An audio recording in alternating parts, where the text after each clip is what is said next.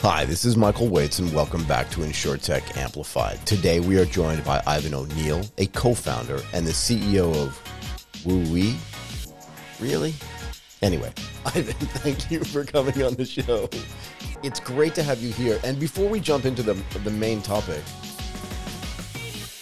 let's get a bit of your background for some context, and also just explain to me why Wuuii. Go for it. So thanks, Michael. It's great to be here. Just a little bit about me. Grew up in Washington State, small town called Walla Walla. Enjoyed that whole area, and then went down south to Southern California for college.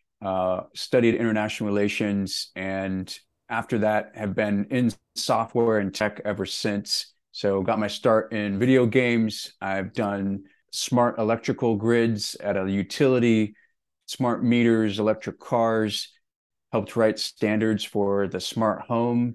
And in 2012, moved to San Francisco to work in Silicon Valley for a tech company called iControl Networks. And we made the largest smart home platform at the time for companies like ADT, Comcast, Xfinity, and Time Warner Cable Spectrum. And after that company exited, I was doing a corporate thing, and 2018 hit, 2017.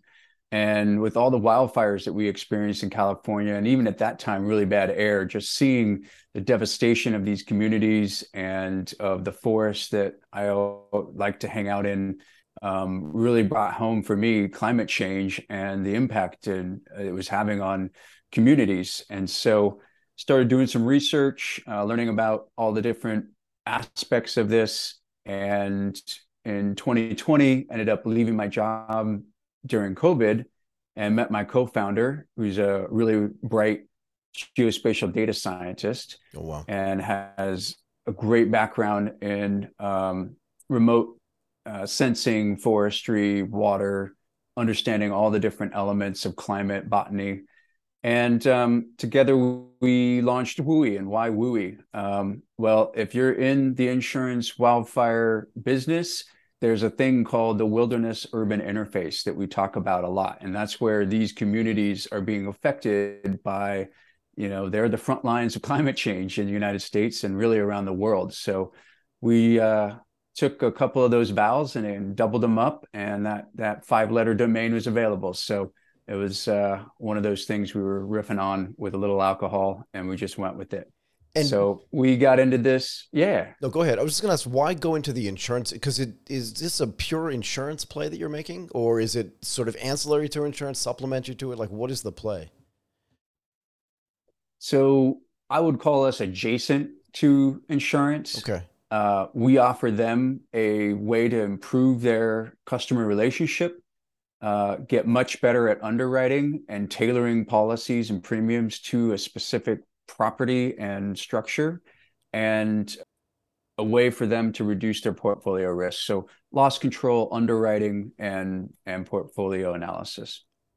So talk to me about what's happening in California right now. And by that, I just mean State Farm made an announcement at the beginning of this month, right? And they're the largest homeowners. Do I have that right? The largest home insurer in the state of California, that they're no longer going to be selling policies in California for homeowners. Do I have that right? You got that right. 20% of the market they have. Say it again. What percent? 20. So just tell me why they do this. Tell me what's wrong in their risk portfolio that allows them not to make money here. But also further to that, like, what does somebody do who buys a house in California and can't get insurance for it? Like, how does that work? That's really the knock-on effects, and not just State Farm. We have the number 2 Farmers Insurance just came out that they've unofficially stopped writing new policies. Yeah. And number 4, Allstate got out of the market in late 2022. Right. And we've seen several other. And they didn't announce it. They didn't tell anybody. Yeah. Go ahead. Irish goodbye. And then we had Geico close up all of their retail offices. So you can still call them and go online, but they don't want to be seen as being offering business at the retail level. AIG, Chubb, they pulled out. They specialized in high net worth, high value homes. So they got out last year. So the admitted regulated market in California is just disintegrating right now. And, depending on your political views, there's a lot of explanations. State Farm cited more than just wildfire risk. It's also the fact that rebuilding costs here in California are between $500 and $800 a square foot. So $1 million for a 2,000 square foot home. And those inflation driven costs are getting out of control. Reinsurance, capital markets are challenging right now. So it's a real confluence of factors. They also are signaling to the insurance commissioner in California that they want to see some action and some changes in what they're allowed to charge. California is still in the lowest 10% of US states as far as average homeowners premium. And with the costs of rebuild that we have, with the wildfire dangers we have, it's just no longer attractive for them to continue to underwrite homes here. As far as what does somebody do if you want to buy a house or sell a house, I really think that we're hurtling towards a moment where there's just nothing available, and we're going to start to see that reflected in home prices and in kind of the panic. Another study that came out this last week, homes that are now required to disclose that they are in a high wildfire risk area, Right. sell for 4.3% less. That's $27,000 less than homes that are nearby and are also at risk, but aren't required to disclose it. So is this something that we could not have anticipated? The regulatory environment, which you're way more familiar with than I am, has been there for a while, right? And if you think about the context in which the insurance companies operate, the premiums, I presume, are capped just based on what you're saying. But home prices in California have been skyrocketing. I mean, not just in California, but in the United States in general over the past 30 years, really, to be fair. But I feel like they're all kind of pushing each other into this vicious circle of the premiums are here, the home prices are here, the regulators are here, and it just goes in this circle of this thing's gonna end badly. Is this something we couldn't have seen happening or no? Oh, I think if you talk to anyone in the insurance sector, the lights have been flashing for at least 3, 4, or 5 years now. When 2017, 2018 happened, we lost 8,000 structures in 2017, almost 20,000 in 2018. That erased 26 years of profits for the admitted carriers in California. So, it really woke everybody up. And there's a couple of things on the regulatory side that are holding things back. And California is special, we like to think. And so those could be easier to address, but politically difficult. Are the insurers putting political pressure on the regulator by going, it's fine, if this is the way you want to regulate this market, that's great, but what you're going to see is house prices plummet because we're no longer going to insure these homes. So the next move is yours kind of thing.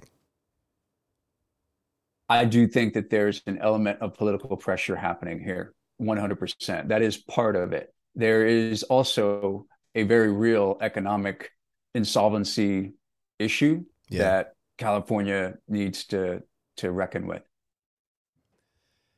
Can I get a better understanding of the wildfires as well? Look, I told you this before we started recording. I have not lived in the United States in 30-something years. And every year I feel like I see these stories about wildfires in California. And when the season's over, so maybe you can explain that to me too, the conversation kind of goes away. But I feel like if you wake up on like a Thursday morning and your neighborhood's on fire, it's got to be super bad for you. But like, what's even causing this? I don't understand the way climate change causes the wildfires, and I really never had anybody to ask before. So, can you tell me how? Absolutely. So, if you talk to people who study forests and ecology and climate change, they'll tell you climate change is maybe responsible for about 25% of the increased risk we're seeing.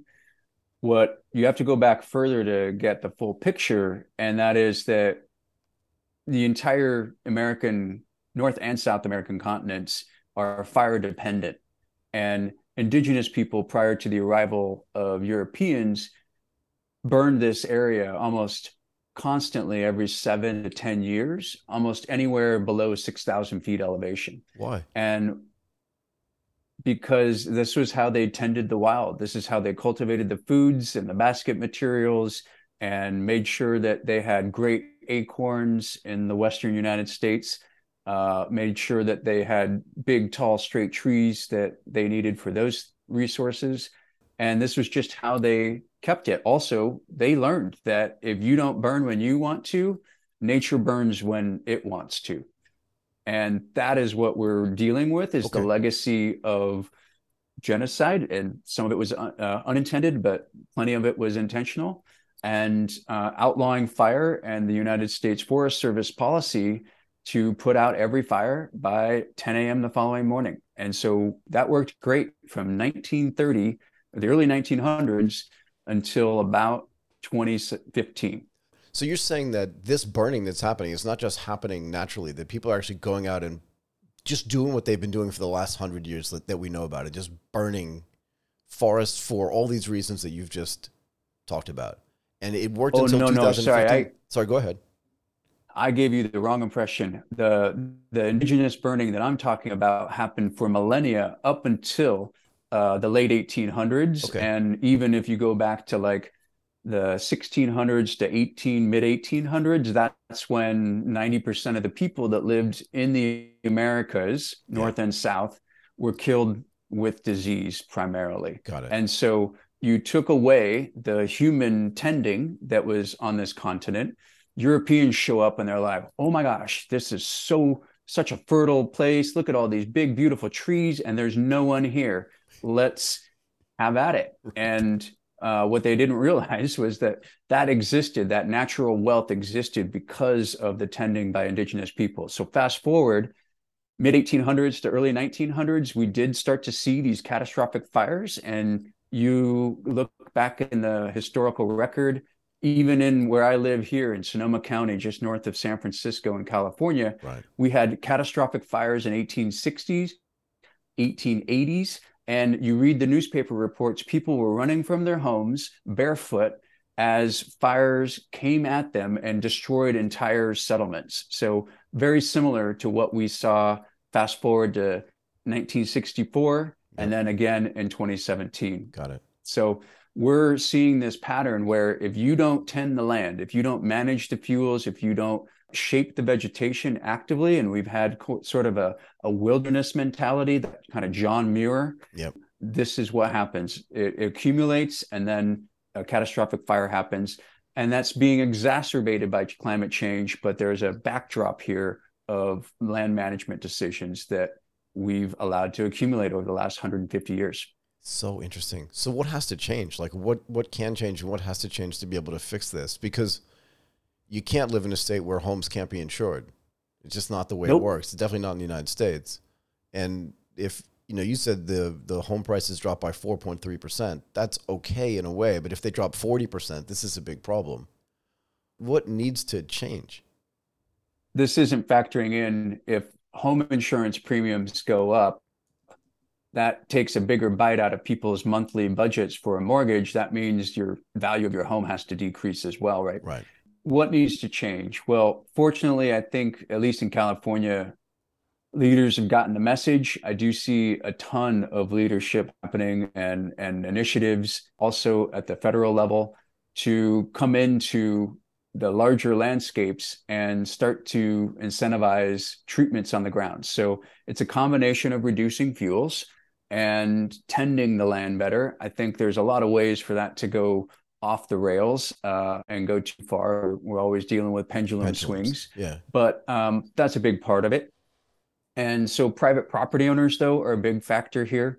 In California, they own 25% of the forest. The federal government owns about 50%, and the remainder is private industrial timber owners. So, it's a combination of all those, and there's hundreds of millions of dollars going into projects, but those take a long time to permit. There's environmental green tape that the governor is trying to cut through, but there's limits. And then there's just the incentives and the labor force that needs to exist there. And that's just on the landscape and the fuel side. There's a whole bunch that we've learned on the science side that we could go into if you're interested. Please, because this feels to me, and again, just don't lose your thought on the science side here, but this feels to me like all this stuff exists for a reason. I always try to figure out like who the vested interests are, because if it benefits them, it's not going to change, right? So like, why did we have low interest rates in the United States for so long, and what did that do to the housing market? Which then, how did that complicate? How is that complicated by low premiums for home insurance, right? So if everything is cheap, if money's cheap, and premiums are cheap, then housing prices, by definition, have to go higher because the demand for them just gets higher and supply doesn't change that much. So were there vested interests here? They were like, you know what, let's just keep these premiums low enough because the landowners and the homeowners, the value of their homes go up. And they were making this bet of like, if my insurance is cheap enough and my mortgage is cheap enough, I don't care if my house gets burned down in a way, as long as my kids don't die, right? So why change any of these rules? But now I guess people have just said, never mind, we've got to change something here. Sorry, let's talk about the science a little bit now that we've got the finance out of the way. We can follow the money. I think that's always a good angle to approach things. Yeah. I want to go back to your comment, like, oh, my home burns, who cares? Like, as long as my family's safe, like, it's just stuff. I met with a property owner who was a customer of ours, and she told me that she used to think that. And then she saw the hell her friend went through over 3 years to rebuild her house, not being able to take any vacations, living, out of a bag, and decided I never want to do that. And that was her motivation for getting smart and making some of these changes. Well, let's start with the science, and I want to come back to the money piece of this. Yeah. So on the science side of things, the fuels on the landscape, that's a factor, right? And I'm not talking about clear cutting anything. This is slight modification, tending the wild a little better. What do you mean by fuels on the especially landscape? near communities? What do you mean by So we're fuels on the landscape? talking grasses, shrubs, and trees primarily, Got it. and also structures. So buildings are fuels on the landscape. Got it. And how those things are mixed and of which kind of vegetation and how high and in proximity they are really affect whether that land is going to throw off a ton of sparks, or if it's embers, or if it's going to burn calmly. And there's an inelastic curve there at some point with temperature and wind that all bets are off. But most fires can be managed that way. So that's on the fuel side of things. And I'll tell you, like, most people I speak to, they understand the concepts of defensible space. We've done a great job getting that word out. Enforcement has been uneven, but that's really changing. And the general public understands that concept and gets it. What people don't yet understand, and what policy hasn't caught up with, and frankly, the insurance industry is asleep at the wheel here, the importance of hardening structures. And this is what climate adapted communities and forests mean, which is that it's easy to feel hopeless because we're doom scrolling in our feeds and, hot temperatures and fires. It's burning in Canada right now, like horribly. Who thought? And so what we need to do, though, fortunately, science can show us the way, and we can adapt. We can invest. All it takes is, maybe even if you're handy, about $1,000. If you want to hire somebody, maybe $10,000 to $20,000 to harden your home and adapt to a new wildfire environment. And it's pretty simple stuff. Just got to have the right roof. You got to have some better vents. You got to keep the area right around your house completely uncombustible, and your gutters have to be covered. And then there's a few other things, but those are the basics. So I did a recording with a guy, and I don't know if this is related or not, but I did a recording with a guy last year, or maybe at the beginning of this year, who's in the cybersecurity space. And you'll see where this comes together, I think, in a second. And he said one of the biggest results of the Great London Fire in like 1600 or whenever it was that they built all these little fire stations everywhere, because before that, they just didn't exist. They were just like, okay, never mind, you're on your own. And it almost sounds to me, and once they did that, that was the outgrowth of fire insurance and safety insurance and stuff like that. And we could talk about how that's been fixed over time, but that's a different story. But now it feels to me like there's hardening your home, and doing all these little things that you talk about cleaning the area up around. This sounds like this should be a gigantic business in California that people would pay for, so that all this vicious circle that we talked about before turns into this virtuous circle where the premiums stay at the right place, The homes are protected. You don't have to run barefoot in your neighborhood to save your stuff. And then the interest rates thing, that's going to change no matter what. But there seems to be like a gigantic business to do that, no? Absolutely. The market in California, we've got 2 million, about 1 in 5 homes or structures at risk. And if you assume $10,000 for that, that's a $20 billion market right there. Yeah. Stuff that needs to happen over the next 5 years. This is just adaptation, handy person, contractor, all that stuff. You could DIY it. So it is a solvable problem. Now, who benefits, who pays?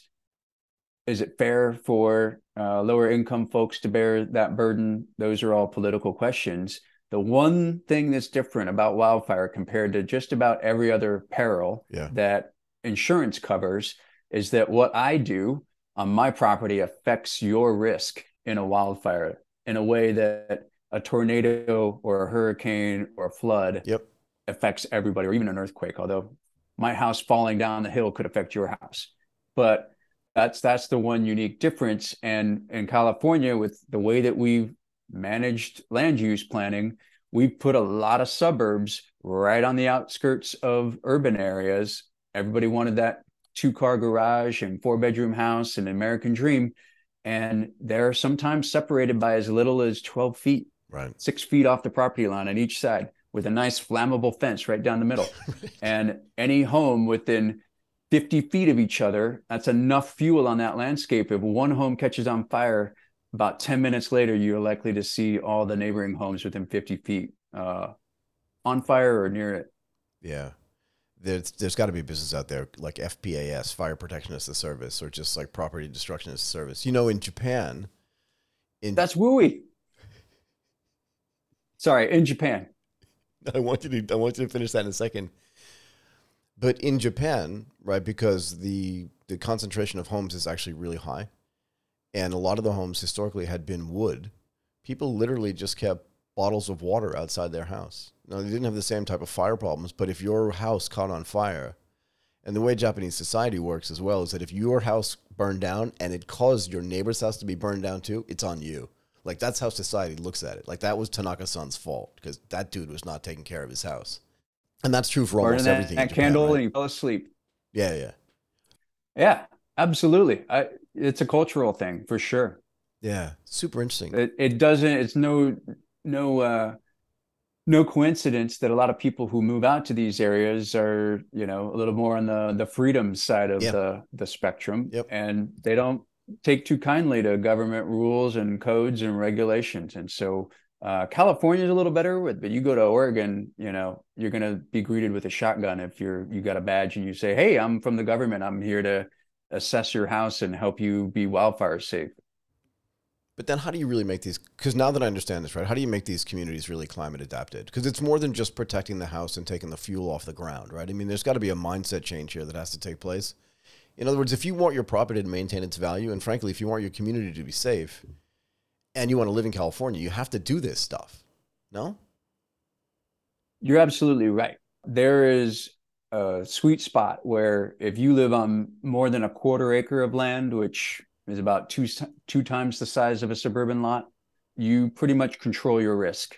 Below that, now you're in the mix with everybody else. And I would say I also serve on the board of a fire safe community wildfire organization. Sure. It's immensely gratifying, and there is tremendous groundswell of support amongst the community and a recognition that things need to happen. And I think that's one of the other great parts about California. There's a great sense of community and civic responsibility, but it only takes that one person. That's the challenge. But are we ending up in a situation where we'll get like, proposition fire protection, and that everyone's going to have to abide by these rules? Look, you don't want to overregulate, right? But on the other hand, it's not a free-for-all either. Somewhere in the middle has to be better. And you said just now, like I said, shouldn't there be fire protection as a service? And you're like, that's Wuuii. So tell me, because I didn't anticipate getting there, but tell me, what are you doing inside the business to encourage and also to build these climate-adapted communities?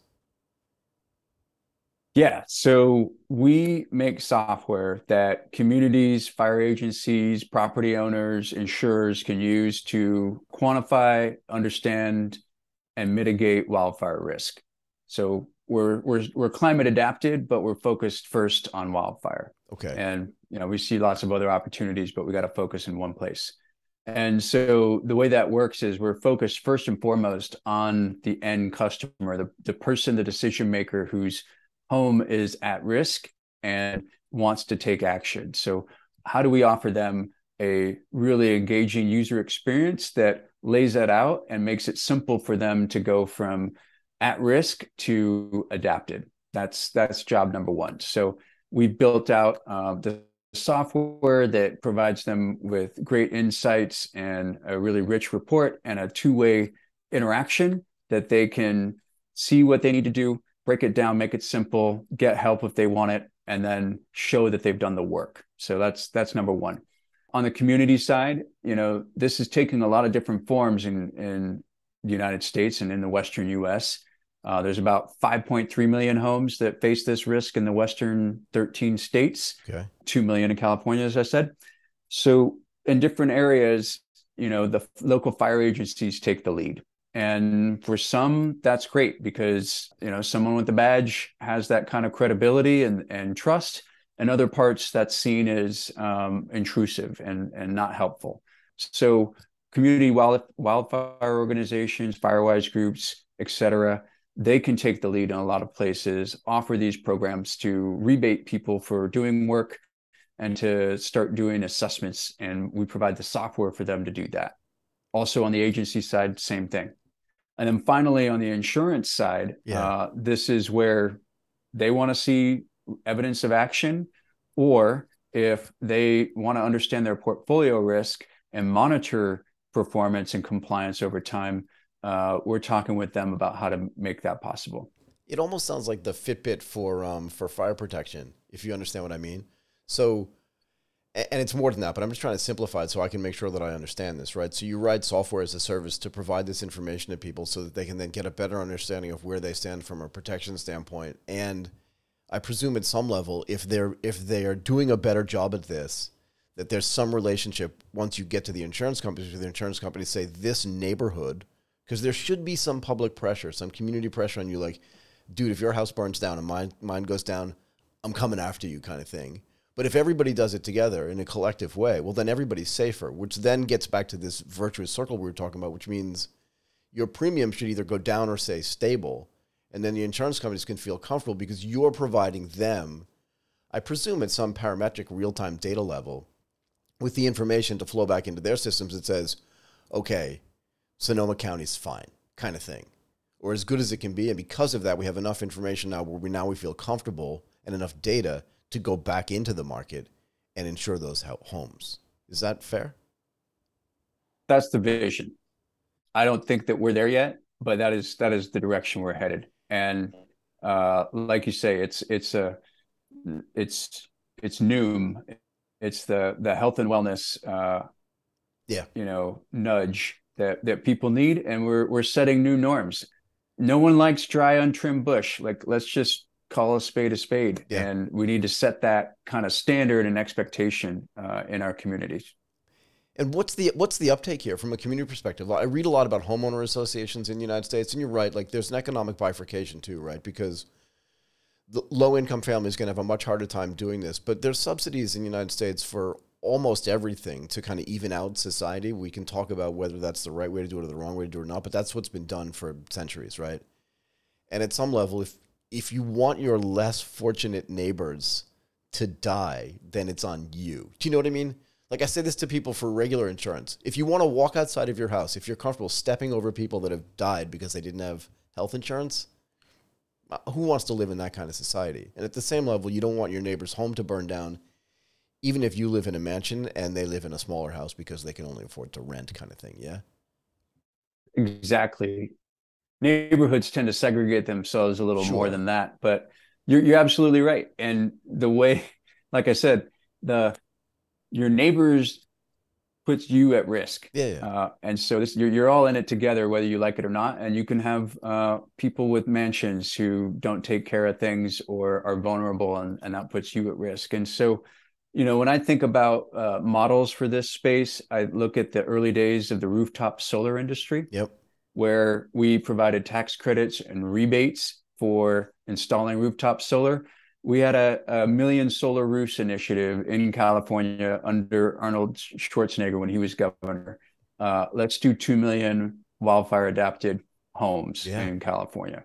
So the other thing though, and this is, little personal belief, there is a lot of government led initiatives, and that's just kind of how California likes it. Yep. But they kind of got to get out of the way. Like, we need to figure out a way to unleash the power of the private sector to address this problem real quickly and at scale. And when you're dealing with public grants and rebates and all this stuff, half the money goes to overhead and administrative, and it takes 3 years to get a rebate check out to somebody. So that's just not a workable model. And I don't know how we overcome that.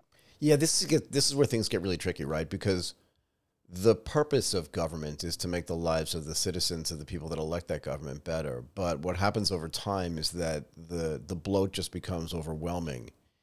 And you've got to, like you said this, I think, even when we were recording, the pendulum has to swing back the other way a little bit and get closer to the middle, where you want to create the right incentives for people to do this. But if the private sector can handle it on their own without gouging people, right, then it's a better solution. And yeah, because I feel like, and I don't say this out loud a lot, I feel like here's the way it works in most places, yeah? The government wants to build a bridge somewhere. So they go to private contractors to build it. And they say, okay, put a sealed bid out there. And somebody bids $1 billion, another person bids $1.5 billion, and another person bids $2 billion. And the guy who bids $2 billion wins. And you're like, why does that make any sense? Well, because the $500 million extra goes into somebody's pocket or a few people's pocket. And since it's all being paid by tax money, nobody really counts it and nobody cares. This is the problem. And I think this is the perception that a lot of people have. And that's why they want to push stuff back to the private sector, where it's so much harder to grift in that way.